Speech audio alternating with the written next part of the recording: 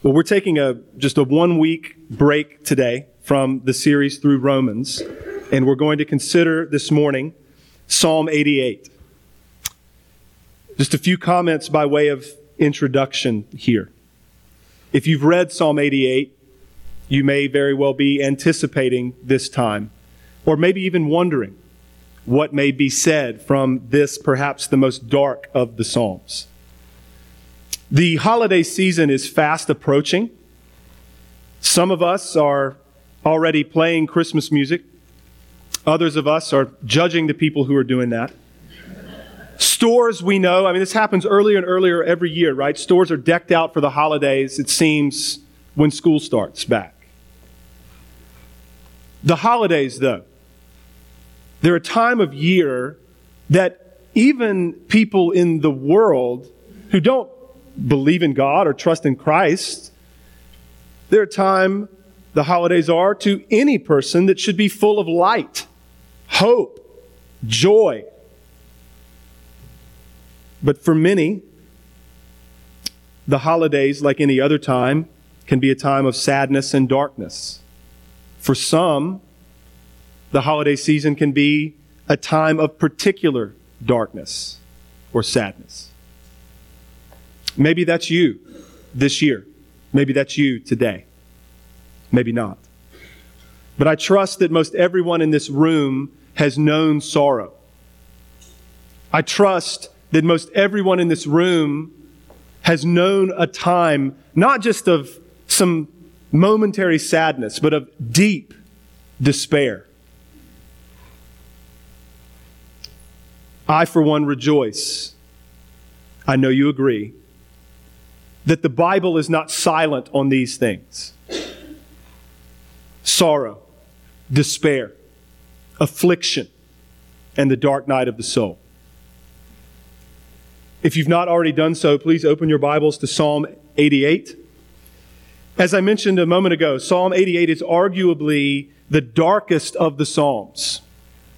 It is one of the most somber compositions in all of Scripture. For many people, it's not readily apparent how to reconcile the language of Psalm 88 with evangelical hope. For others, the psalm is so dark that they can hardly see how it could serve as Christian writing at all. Psalm 88 is unique amongst the Psalms. It's not unique in that it starts in a very dark place, but it is unique in that it remains there. There is no pivot in the words of Psalm 88. It begins and it ends quite dark. So let's look to it now. If you have your Bibles with you, follow along as I read God's Word.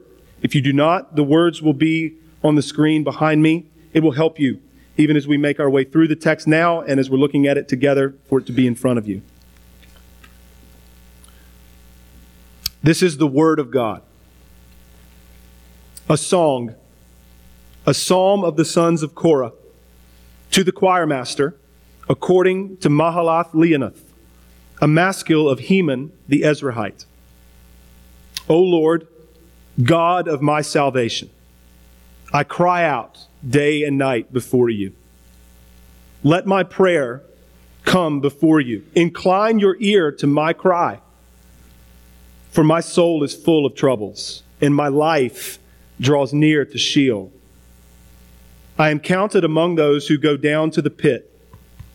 I am a man who has no strength, like one set loose among the dead, like the slain that lie in the grave, like those whom you remember no more, for they are cut off from your hand. You have put me in the depths of the pit, in the regions dark and deep. Your wrath lies heavy upon me, and you overwhelm me with all your waves. Selah. You have caused my companions to shun me. You have made me a horror to them. I am shut in so that I cannot escape. My eye grows dim through sorrow. Every day I call upon you, O Lord. I spread out my hands to you. Do you work wonders for the dead? Do the departed rise up to praise you? Selah. Is your steadfast love declared in the grave, or your faithfulness in Abaddon? Are your wonders known in the darkness, or your righteousness in the land of forgetfulness? But I, O Lord, cry to you. In the morning my prayer comes before you. O Lord, why do you cast my soul away? Why do you hide your face from me? Afflicted and close to death from my youth up, I suffer your terrors. I am helpless. Your wrath has swept over me. Your dreadful assaults destroy me. They surround me like a flood all day long. They close in on me together. You have caused my beloved and my friend to shun me. My companions have become darkness. We thank God for His word, today and every day. My plan for the remainder of our time is to preach a 3-part message. Part 1, very simply, the text. We're going to walk through it. I'm going to try to give us a good sense and an understanding of what's being communicated. Part 2, I want to offer 5 points of reflection. These will be doctrinal, but they will also be meditation. And then we will have a brief conclusion as part 3. So here we go. Part 1. Let's look to the text. Beginning with the heading. You understand, whatever the ESV or whatever version you're looking at, that heading is not inspired, but that heading before verse 1 is inspired. So we will look to it. A psalm of the sons of Korah. The sons of Korah descended from, not shockingly, a man named Korah. We read most notably of this individual in Numbers 16. The sons of Korah were of the tribe of Levi and were employed in the work of the tabernacle and the work of the temple. We read in the heading, to the choir master, according to Mahalath Leannoth. As with other psalms, you understand this psalm was to be sung corporately. So Mahalath Leannoth is understood by many to be a term that is musical in nature, pertaining, though, to a song of affliction. So there was a certain way, right, musically, that a song should be done, given that it was a song of affliction. We understand this. We sing songs in this church that are in the minor key, for example. We read as well in the heading, a maskil of Heman the Ezrahite. Now, maskil, that word, occurs in the headers of a number of psalms. And it indicates that the psalm is to be an instructive or didactic psalm. So in other words, here, the afflictions and the sorrow of one saint are instructive to other saints. There is debate as to which Heman mentioned in the scriptures is the author. There are multiple men named Heman who are written of in the Bible. It could have been the Heman mentioned in 1 Kings chapter 4 and 1 Chronicles chapter 2. If it is this man, he was famous for his wisdom. It could be the Heman who was a contemporary of King David, 1 Chronicles 15, for example. If this is the man who wrote the psalm, he was one of the trio of chief musicians in the tabernacle in David's day. Either way, it's evident that the author of the psalm was a man of faith and of deep experience. This man was not unacquainted with suffering and grief. Moving on now into verse 1 and beyond. I'm just going to restate this so that we're not confused. Heman, the author of the psalm, was a man of faith. He trusted in the Lord. You can see this from the very beginning of the psalm. Verse 1. O Lord, God of my what? Salvation. This is a man who trusts in the Lord, who understands that his salvation comes from the Lord, who understands that the Lord is a redeemer, and not just a redeemer in general, his redeemer, my redeemer, my Savior, God of my salvation. He cries out, we see in the first couple of verses, day and night to the Lord. He prays regularly. And even in verse 2, he is pleading, incline your ear to my cry. In the latter portion of verse 9, we read again that every day he is calling on the Lord. Every day he spreads his hands to the Lord in a posture of prayer. In verse 13, again, Heman writes of his earnest pleading with God. I cry to you, and in the morning my prayer comes before you. His troubles, it seems, we're going to talk about how deep and intense they are, but his troubles are on the front of his mind, and he knows, it seems, that he is powerless to change them. And so he wastes no time in going to the Lord in prayer each day. These words, the words of Heman, are not the words of a man who is simply lacking faith. These words are not the words of a man who doesn't trust the Lord for salvation. These words are not the words of a man who doesn't mean to trust the Lord for all things. So to dismiss what Heman wrote as the words of a man who simply lacked faith is unhelpful. To dismiss what Heman wrote as the words of a man who was self-absorbed and wallowing in self-pity is unhelpful. In this fallen world, there must be room for lament, even amongst God's people, particularly amongst God's people. There needs to be room for this kind of faith that genuinely wrestles with life under the sun. Next in the text, not only though do we see that Heman is a man of faith, we see that his troubles were intense and his troubles were quite lonely. In verses 3 to 5, we see that his soul is full of troubles to the extent that he feels as if he's going to die. He has no strength. He's like a dead person, he says. He is like those who have been cut off from the loving and kind presence of God. In the first part of verse 8, Heman says that the Lord has caused his friends to abandon him.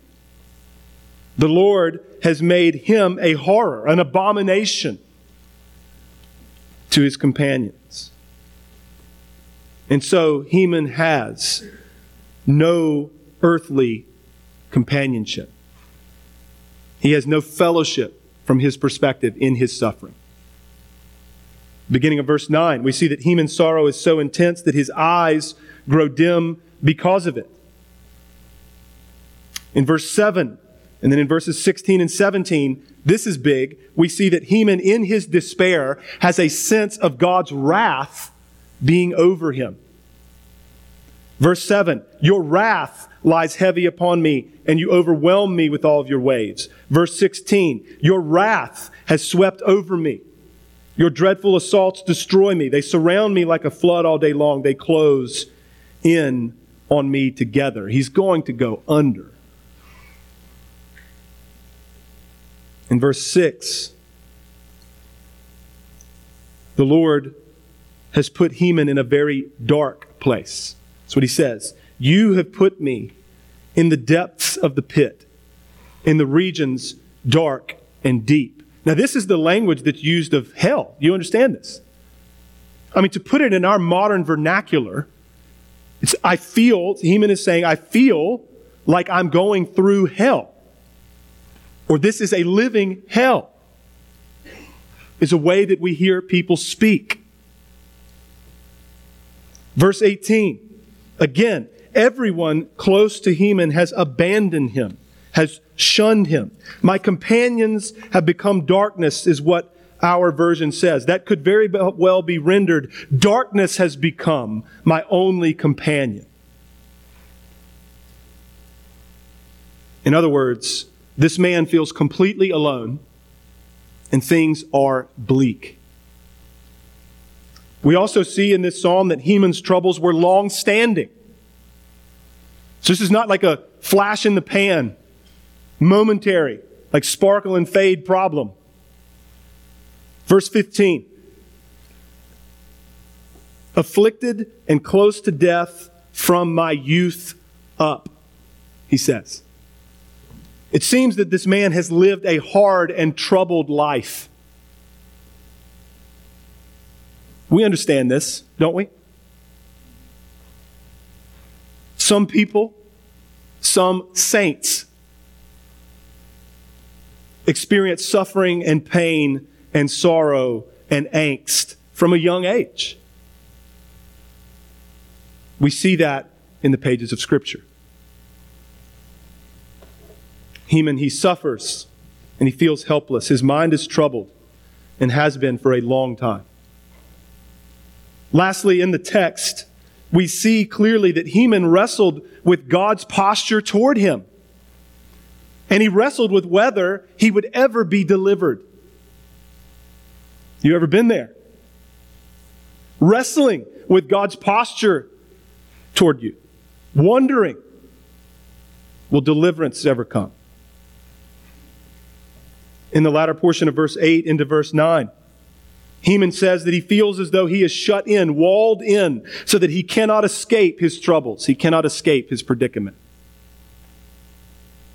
Then in verses 10 to 12, notice how he pleads.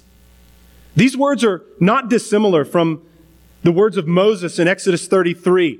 You remember that scene where God is indignant with the people over their idolatry and says to Moses, you can go into the promised land, but I'm not going to go with the people.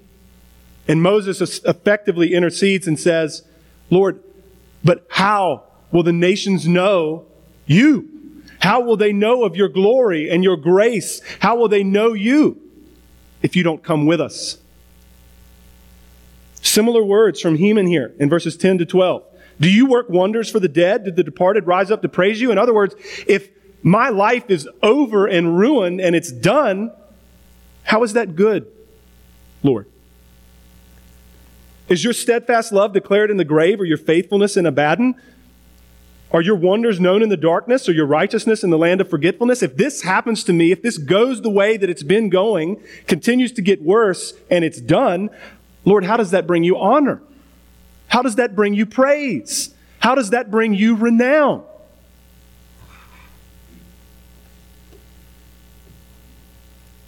Then in verses 13 and 14, Heman reiterates his pleading with the Lord, but he's unsure of God's posture toward him. I cry to you, O Lord, in the morning my prayer comes before you. But then verse 14, O Lord, why do you cast my soul away? Why do you hide your face from me? He clearly does not sense God's loving, benevolent presence.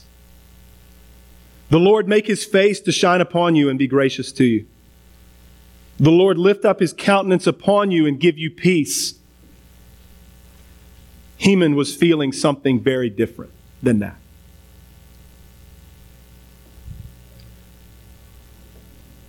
Thus concludes part 1. We now move to part 2. I want to offer 5 reflections. Again, some of this is doctrinal. Some of this is more meditative in nature. We'll consider these together. Number 1, from the text, we can understand and see clearly this.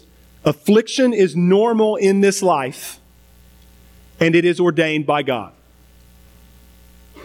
Number 1, affliction is normal in this life, and it is ordained by God. So God ordains affliction and suffering. He sends trials, and in so doing, he is never unjust, and he never does wrong. Isaiah 45:7. I form light and create darkness. I make well-being and create calamity. I am the Lord who does all these things. 1 Samuel 2:6 and 7. The Lord kills and brings to life. He brings down to Sheol and raises up. The Lord makes poor and makes rich. He brings low and he exalts. Deuteronomy 32:39. The Lord kills and makes alive. He wounds and he heals. Now, having said that, listen carefully. Having said that, there is always a tendency to flatten this, reduce it down to, frankly, absurdity. We tend to only think of God's sovereignty in all or nothing ways and think of his providence in all or nothing ways as though God is sitting in the heavens literally pushing pieces around on a board. And the scriptures are very clear that God works through any number of means and agencies to accomplish his good purpose. So let's ask some questions here. Affliction is normal in a fallen world, and it's ordained by God, okay? Question: do we suffer because of the work of the evil one? Do we suffer because of the work of Satan? Answer: yes. The scripture is clear. The clearest of all places is Job 1 and 2. You know that account, I trust. Satan comes before the Lord, and the Lord boasts of his servant Job, because Satan has been walking to and fro in the earth. And the Lord says, have you considered my servant Job? And how in his righteousness, his uprightness, his trust in me, etc. And Satan's response is, of course, well, he only does that. He only does those things. He's only upright. He only trusts you because you bless him. To which the Lord says, okay, you can afflict him. And Satan does. Job still is trusting in the Lord. Another interchange between the Lord and the evil one, the adversary. And Satan says, yeah, that's something, I suppose, but any man is okay unless you affect his life, unless you maybe take his life or affect his health.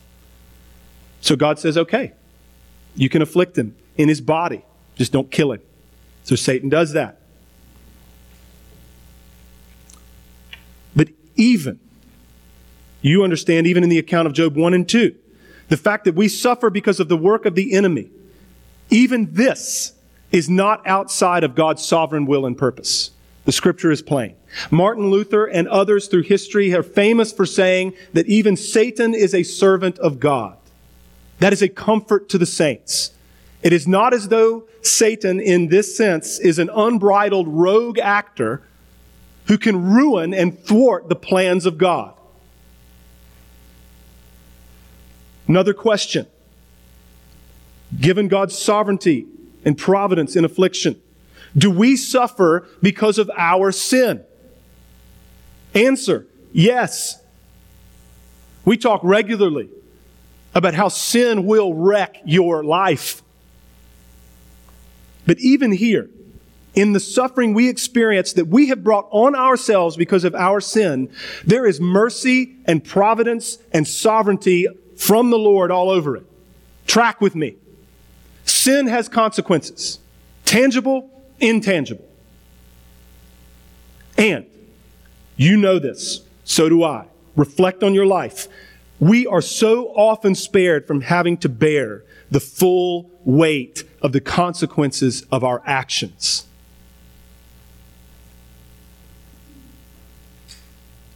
Why? Because God is merciful.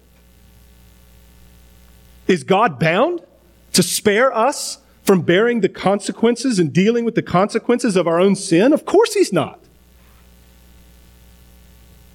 Because God spared that person from bearing the full weight of the consequences of her sin, is He obligated to spare me? No. Remember, there is nothing unjust about having to deal with the consequences of our own actions. That's justice, actually. Every saint in this room can testify to countless times the Lord has been merciful in the face of our sin. Our lives could have gone a million different directions that were terrible, and God was merciful. We must be careful to not always draw straight lines from our sins to the suffering we experience. Track with me here. Many people in the church through history, and certainly in our day, speak this way. It's unhelpful. It's not biblical. This sin, this suffering, one-to-one connection. You're going through what you're going through, certainly because you did that. We must be careful. The words of our Savior in Luke 13. He asks his audience, those Galileans that were slaughtered by Pontius Pilate, do you think that they were worse than you? No. Unless you repent, you'll likewise perish. Or those 18 people on whom the tower in Siloam fell, do you think that they were worse than you? Like, did their sinfulness result in that? No. Unless you repent, you will likewise perish. John 9. Who sinned, Jesus? This man or his parents that he was born blind? To which Christ says, neither actually. It is so that what? The glory of God, the purposes of God might be displayed in him, through him. The Lord is purposeful, even in the ways that we suffer because of our sin. Another question. Affliction is normal in this fallen world and it's ordained by God. Question though, do we suffer because people sin against us? Answer, yes. And I'm not talking about the suffering that we brought on ourselves here, where we've done something to produce it. I mean, things are done to us, unprompted, unsolicited, that hurt. These things, too, lie outside of our direct control. But again, certainly under the sovereignty and providence of God. So in light of all of this, the language of the psalmist about God being the one who has afflicted him is not wrong. Heman's language is not dissimilar from Job's language that we are told was not sin. Job 1:21. Naked I came from my mother's womb, and naked shall I return. The Lord gave, and the Lord has taken away. Blessed be the name of the Lord. Job 2 and verse 10. Shall we receive? This is Job to his wife, who is telling him to curse God and die. What does Job say? Shall we receive from God good? And shall we not also receive disaster, evil? And even after all of Job's wrestlings and all of the things that he said, at the end of the book, the Lord rebuked Job's friends with these words. My anger burns against you, Eliphaz, and against your two friends. For you have not spoken of me what is right, as my servant Job has. So we're going to come back in a minute to God's good purposes in our affliction. But affliction is normal. It is ordained by God. And Heman is not wrong to write the way that he does. Second point of reflection. Because of sin, we carry a weight around with us. Because of sin, we carry a weight around with us. So sin, you understand this, is a state. It's a condition before it is ever an action.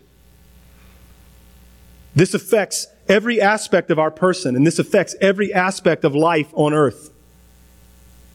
Death and misery entered the world through Adam, and we see the effects of that everywhere. Throughout church history, saints have written of the miseries of fallen man that are a result of Adam's sin. The confessions, even in our own tradition, contained this same language.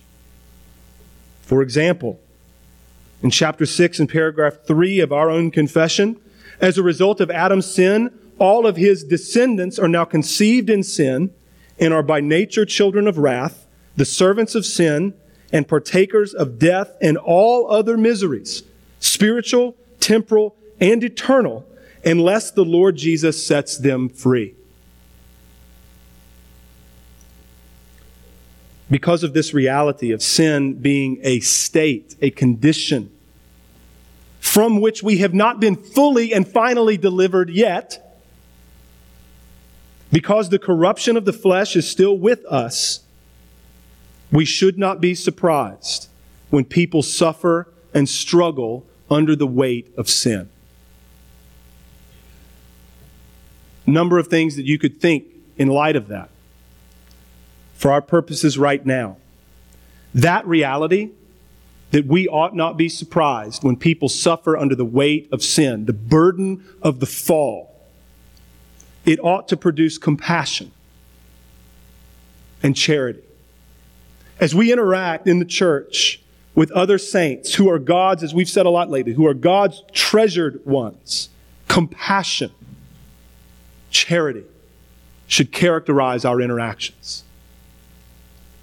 This understanding should ground us. We ought not be surprised to see Christians, faithful Christians with good doctrine, suffer under the weight of sin.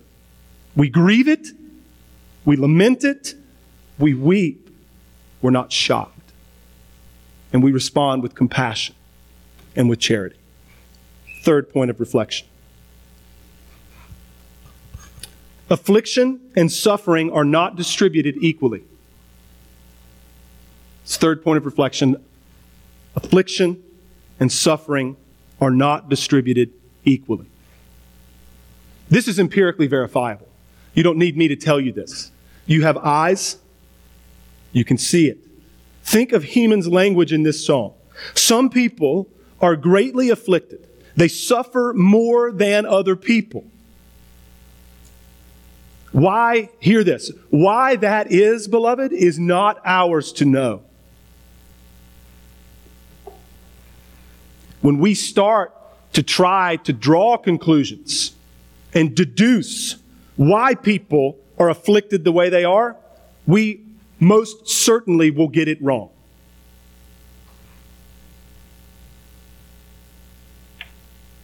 What this means is that we should never look down on our afflicted brothers and sisters. We ought never despise them, to use old language. The longer I've been a pastor and the longer I've been a Christian, reflecting on my own life, I've come to know that there is always the possibility for an answer that you flat out don't expect. I see a lot of heads nodding in the room. There could be any number of reasons that a person is struggling, or any number of reasons a person is in the throes of despair. And mercy and compassion in those moments make room for unexpected answers. We must own this reality that faith in Christ, Christian faith, is not an escape from suffering or affliction. Why? We are not in the new heavens and the new earth yet. There will come a day, God be praised, when there will be no sorrow or pain or mourning or crying of any kind anymore. No sin. We are not there yet. And so for now, we groan, and the creation does too. To think that faithfulness to Jesus produces ease and some kind of immunity from human problems is sorely misguided. Many Christians, many saints through history and in our day are greatly tried. They experience wave after wave of difficulty. Maybe you have had a life where you've struggled a lot. Things just don't go well for you. Nothing ever seems easy for you. You face hardship after hardship after hardship. Well, dear one, know this. None of your trials, none of your suffering can ever prove that you are not a child of God. Again, consider the words of the psalmist here. There are people whom God loves, who are His, who don't often have a sunshiny day. Hope is often dim, and joy for them is often fleeting. These brothers and sisters are not less than.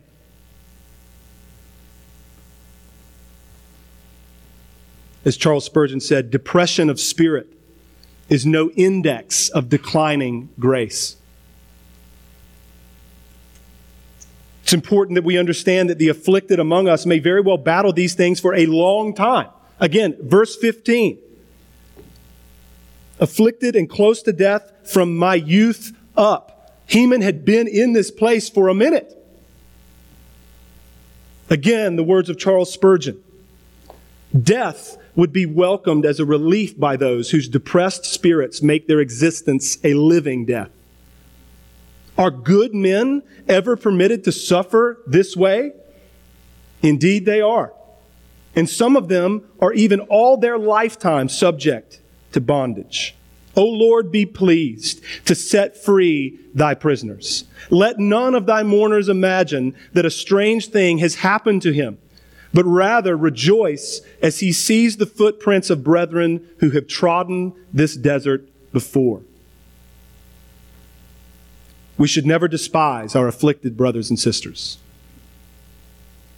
We should never scoff at those among us who are trembling under a sense of God's wrath because their lives are hard. Point 4. The Lord has good purposes for us in our affliction. Hear this. Hard to believe this. Hear this. The Lord has good purposes for us in our affliction. All right, disclaimer from the jump, point 4. Affliction in and of itself is not good. Suffering in and of itself is not good. Trials in and of themselves are not good. Cancer is not a gift. You hear me? The miracle of this whole thing is what God accomplishes through affliction and suffering and trial and disaster. That's a miracle. It's supernatural. It's important for us, right? This is hard for us to wrap our minds and hearts around it. May the Lord give us grace. We tend to think that any kind of suffering or affliction is bad. In and of itself, it is. But in God's economy of redemption, He accomplishes His good purposes through suffering and through affliction, not apart from those things. James chapter 1. Count it all joy, my brothers, when you meet trials of various kinds, for you know that the testing of your faith produces steadfastness. And let steadfastness have its full effect, that you may be perfect and complete, lacking in nothing. Count it joy. Because you're a crazy person? No. Count it joy. Because you're brainwashed? No. Count it joy. Why? Because God is at work in you through this to produce steadfastness in you. James 1:12. Blessed is the man who remains steadfast under trial. For when he has stood the test, he will receive the crown of life, which God has promised to those who love Him. That's a good end, brothers and sisters. Hebrews 12. Many will know the context.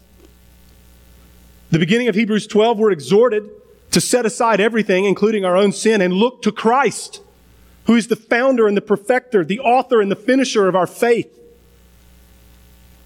And then we're told to consider Him in this way.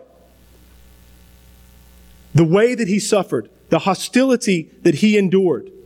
The writer to the Hebrews says that in our struggle against sin, we have not yet suffered the way that Christ did. And then he says, remember, don't forget the exhortation that addresses you as God's children. My son, do not regard lightly the discipline of the Lord, nor be weary when reproved by him. For the Lord disciplines the one he hates. No, he disciplines the one he loves and chastises every son whom he receives. It is for discipline that you have to endure, because God is treating you as sons. Because what son is there, in an earthly sense, whose father does not discipline him?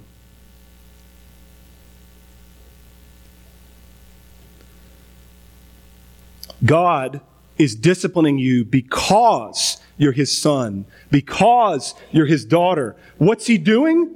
Hebrews 12:10. He disciplines us for our good, that we may share in his holiness. For the moment, all discipline seems painful rather than pleasant. True words.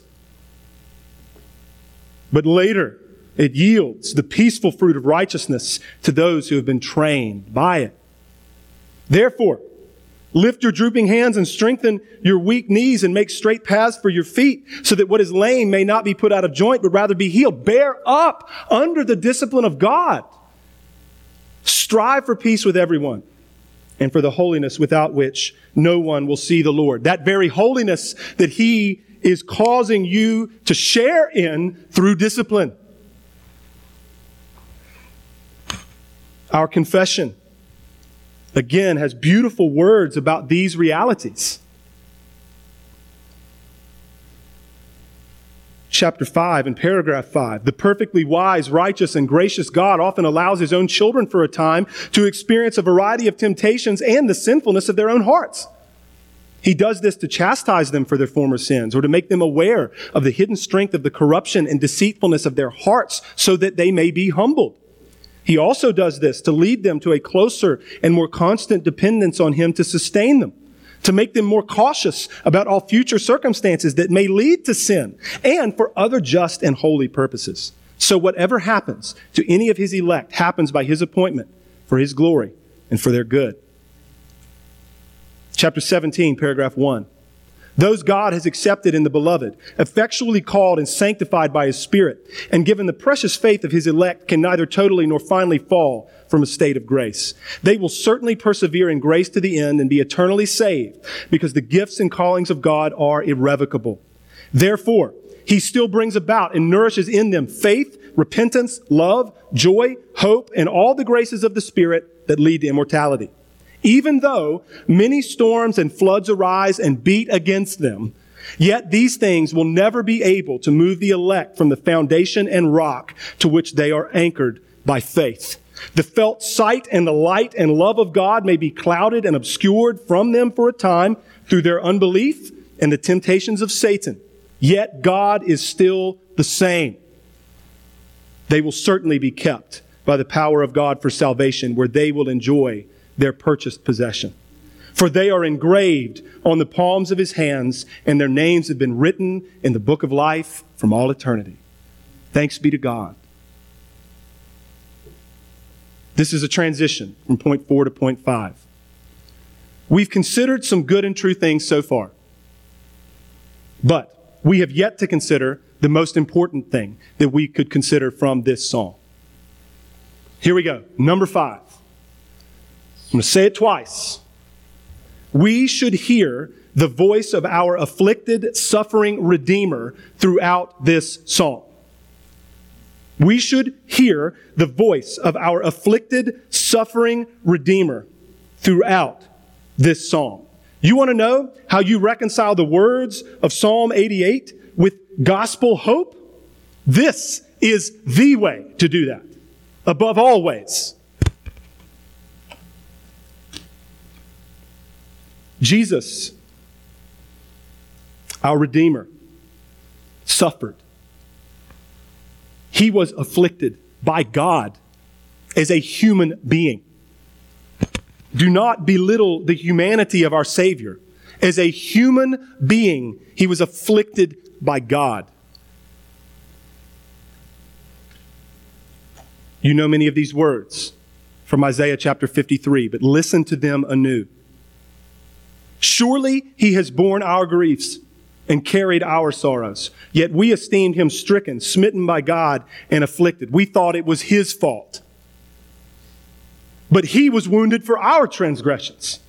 He was crushed for our iniquities. Upon him was the chastisement that brought us peace, and with his stripes we're healed. All we like sheep have gone astray. We turned every one to his own way, and the Lord has laid on him the iniquity of us all. He was oppressed and he was afflicted, yet he opened not his mouth. No one ever suffered like Christ. Unjust suffering is hard for us to observe. Never has there been unjust suffering like this. Like a lamb that's led to the slaughter, and like a sheep that before its shearers is silent, so he opened not his mouth. By oppression and judgment he was taken away. And as for his generation, who considered that he was cut off from the land of the living, stricken for the transgression of my people? And they made his grave with the wicked and with a rich man in his death, although he had done no violence and there was no deceit in his mouth. Yet it was the will of the Lord to crush him.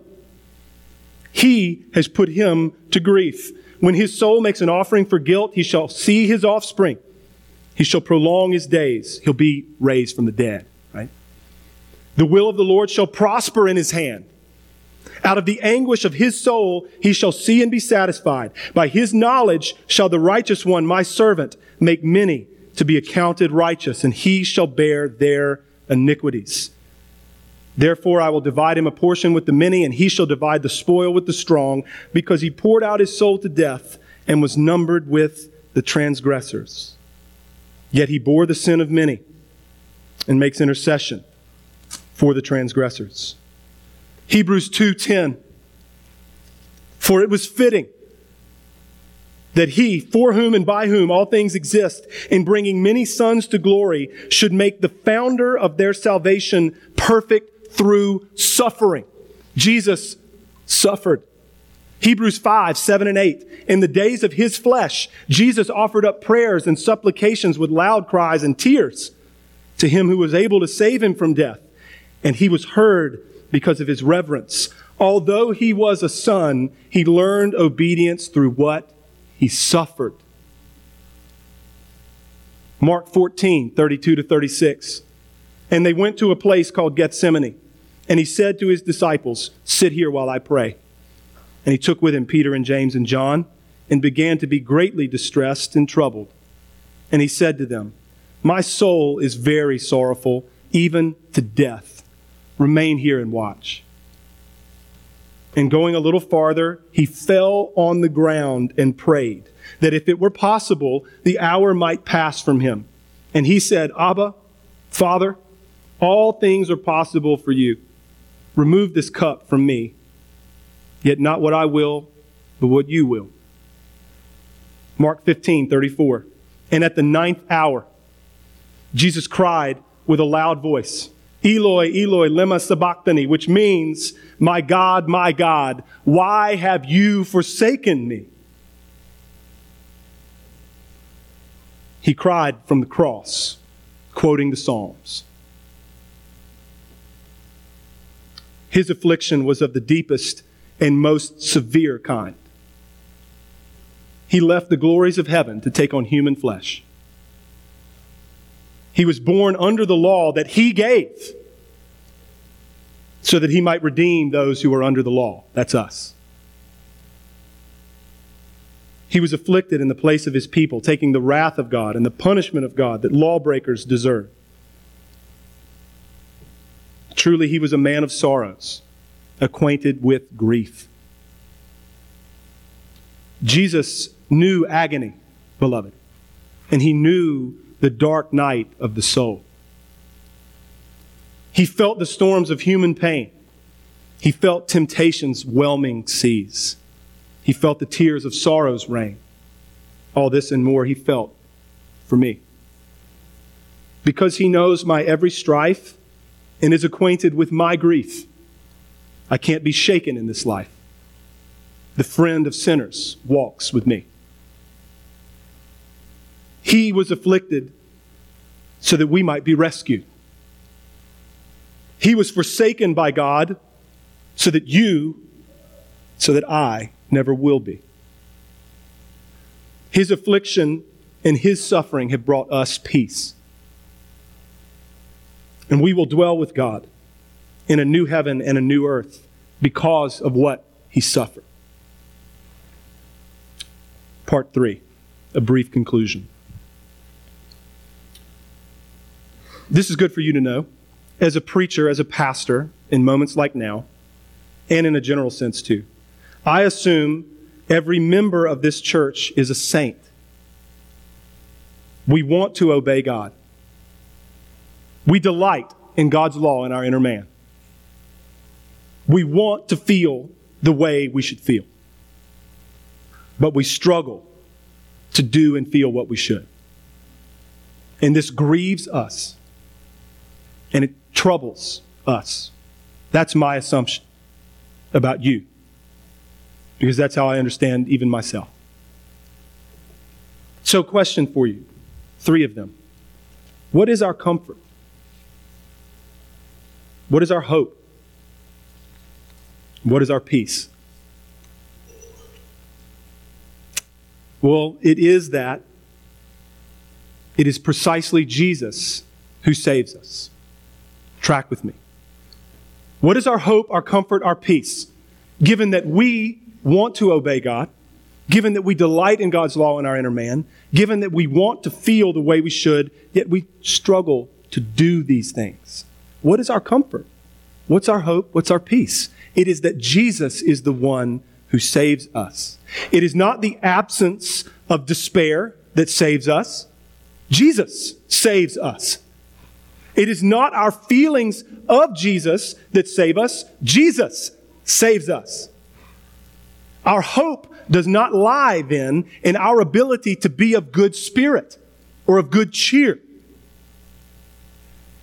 Our hope is in Christ, who gently lays us on his shoulder and carries us all the way home. We plead Christ, not ourselves. Not our strength, but his. Not our merit, but his. Not our righteousness, but his. We have weaknesses and sins aplenty.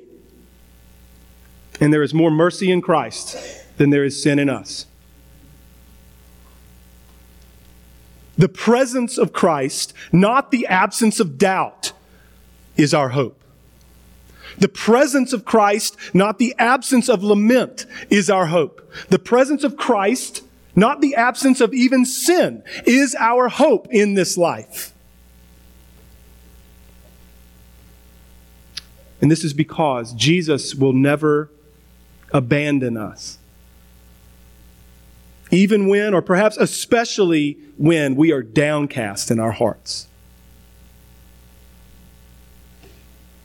His heart is not calloused or small. You see, there was a covenant made between the Father and the Son before the world began. And in that covenant, the Lord determined to save a people from the mass of fallen humanity. This people the Father gave to the Son. They would be the Son's inheritance. They would be saved through the work that the Son would come and accomplish. When time and space, the Son came. He was conceived by the Holy Spirit of the Virgin Mary. He became man. And he did the work that was planned for him from all eternity. Father, I've done the work that you gave me to do, he prayed. He made satisfaction for the sin of his people. He fulfilled all righteousness to be their righteousness. He descended to hell to conquer the enemy and to set his people free. He rose triumphantly, conquering the grave and securing bodily resurrection for his own. Beloved, all this and more he did for us.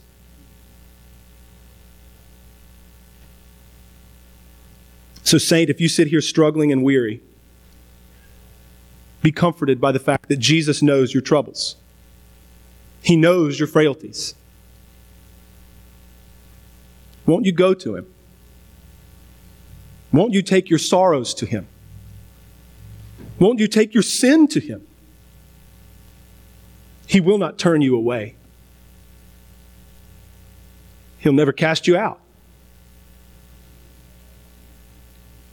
What is our only comfort in life and death? It's that we in body and soul, in life and in death, are not our own, but belong to our faithful Savior, Jesus Christ.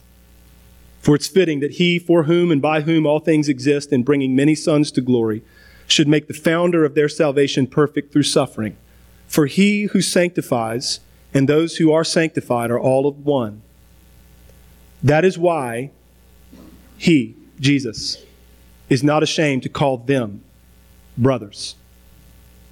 We thank God for Jesus Christ. And we close in prayer.